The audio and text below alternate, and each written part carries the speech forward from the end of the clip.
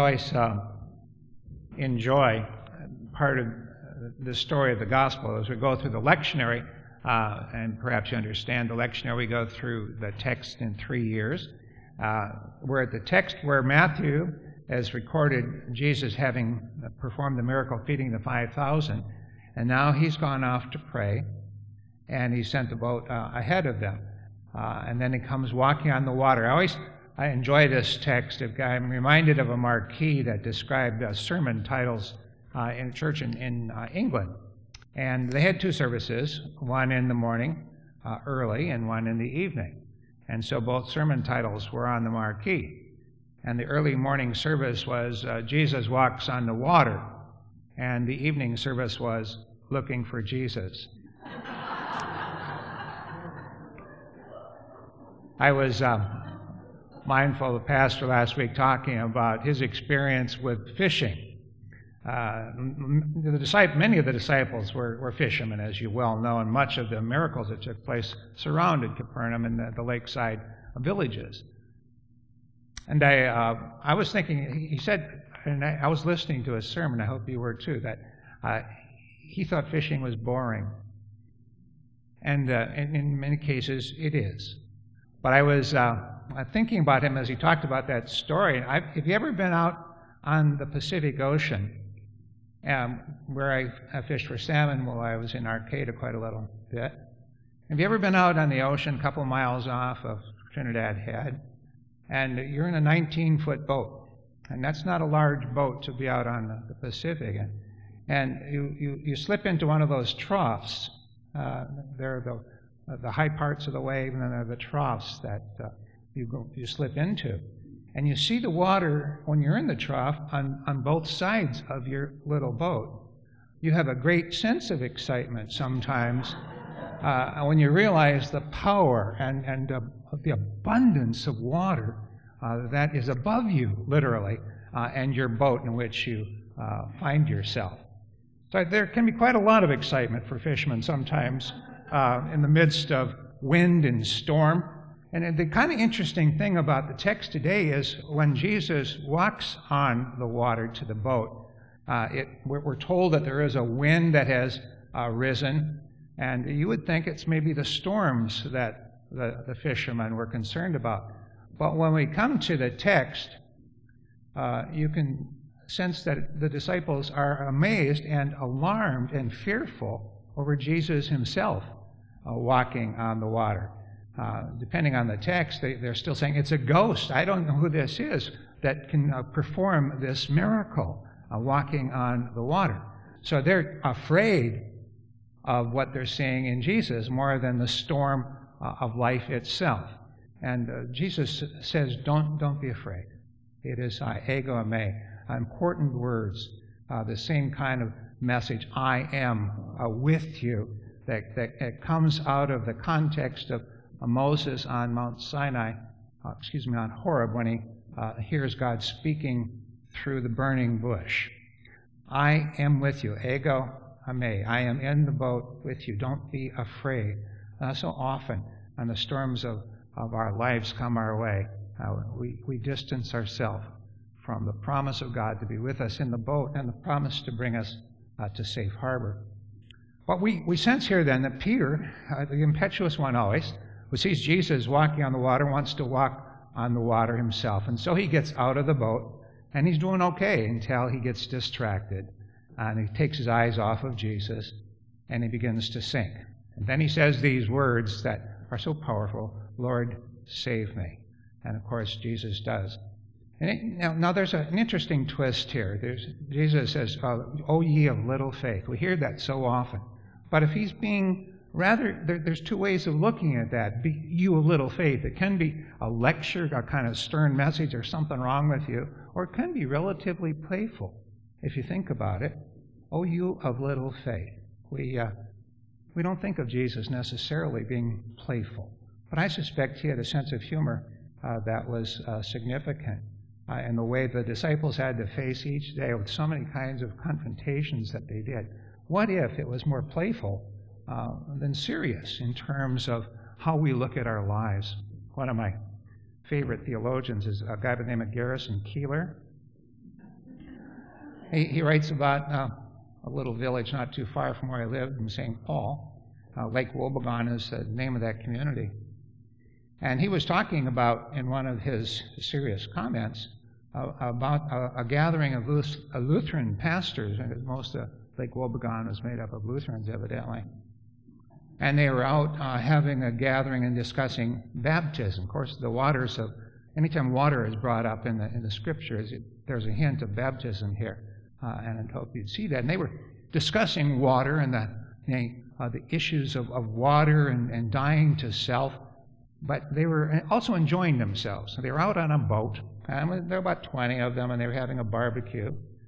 And they were enjoying their time, but they also began to notice there was a leak back where the barbecue was at the back of the boat. And they began to be concerned about the leak, but they continued their discussion about baptism. And the leak got worse and worse. And they realized that they actually were going to sink in Lake Wobegon.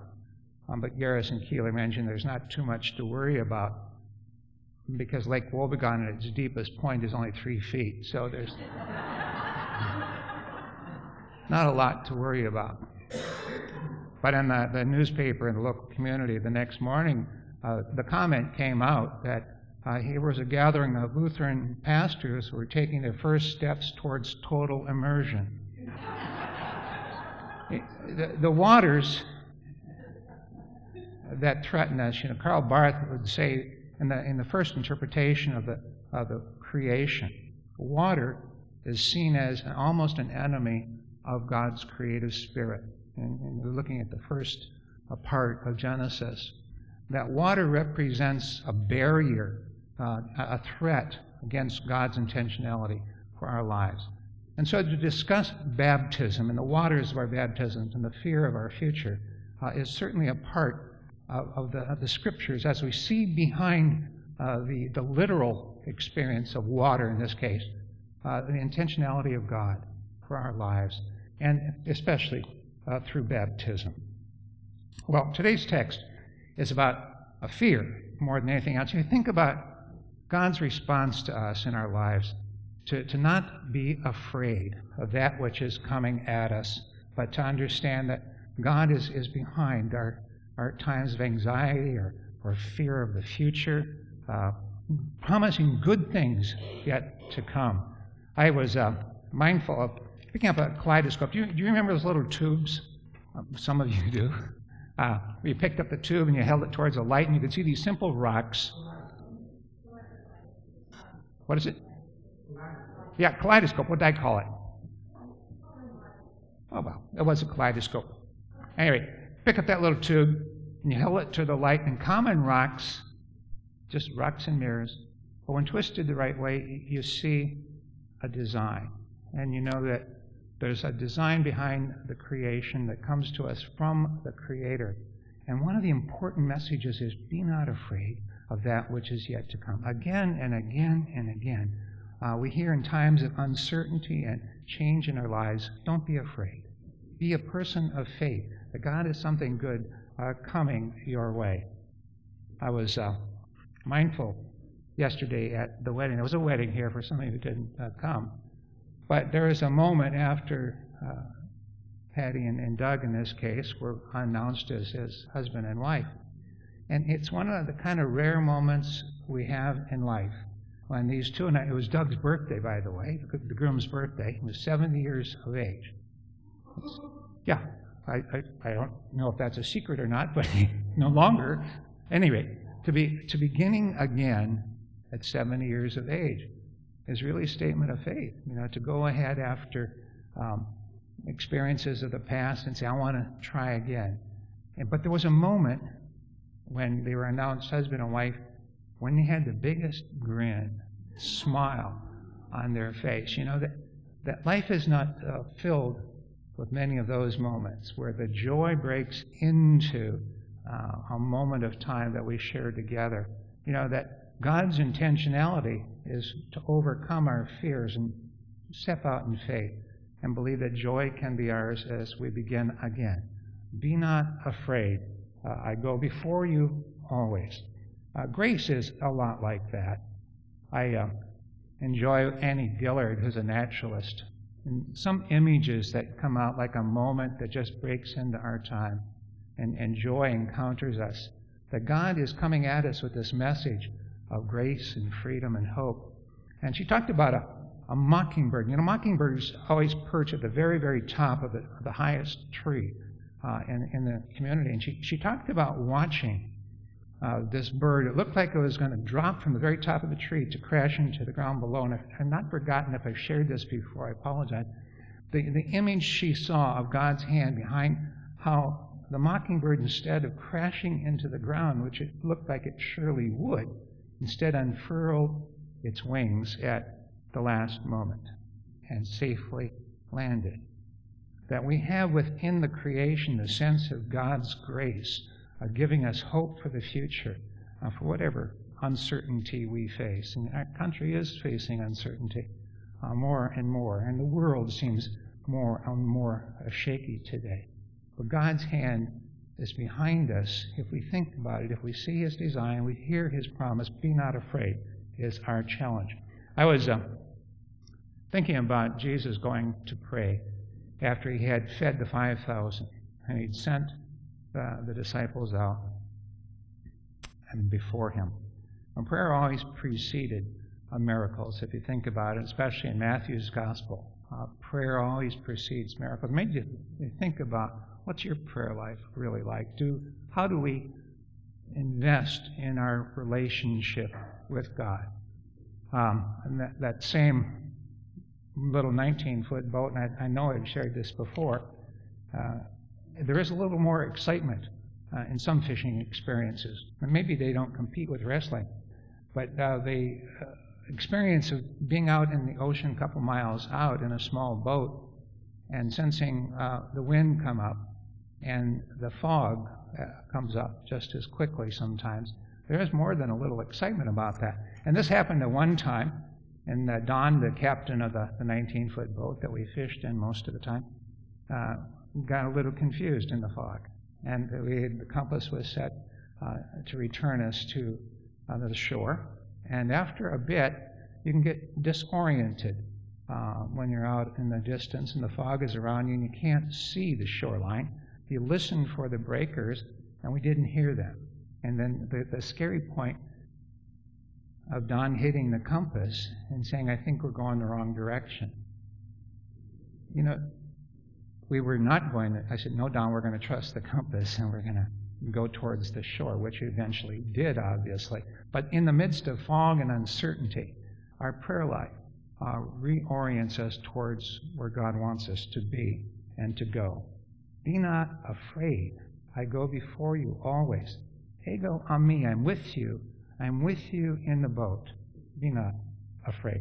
The text, it's so easy when we're facing uncertainty or fear or disappointment, our loved ones are facing surgery, or we can't find a job, or we're wondering about a relationship we might have, or going through a breakup of a relationship we've had for a long time. What does the future hold? Where is God's direction for me? The Bible is filled with these stories of change and uncertainty and discouragement. And Elijah is certainly facing one of these. And not only is the boat a symbol of our life, the cave is also a symbol of our life.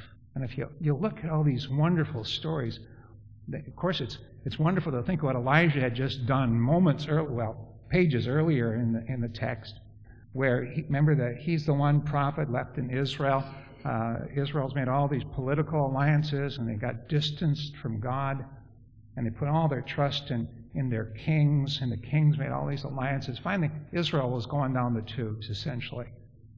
And Elisha was representing God, and he had done so well against, the 350 prophets of Baal. Remember the story, how they were trying to set an offering on fire, and the prophets of Baal couldn't do it. But Elijah said, pour water all over that potential offering. And he prayed once, and God sent down the fire and consumed the offering. Well, now the text has gotten a little bit further along, and Jezebel, the wife of Ahab, who has all these priests of Baal anyhow, has sent out the word to kill Elijah, the last of the prophets. And Elijah just frankly had it. He's afraid. He is the last prophet in Israel. And so he retreats into the cave. And it's so easy for us to do as Christians, and to retreat into being quiet when we know things are wrong. He retreats into the cave, and he wants to hide.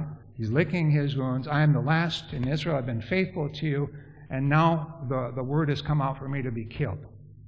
And so he's in the cave, hiding out from that danger which would undo him.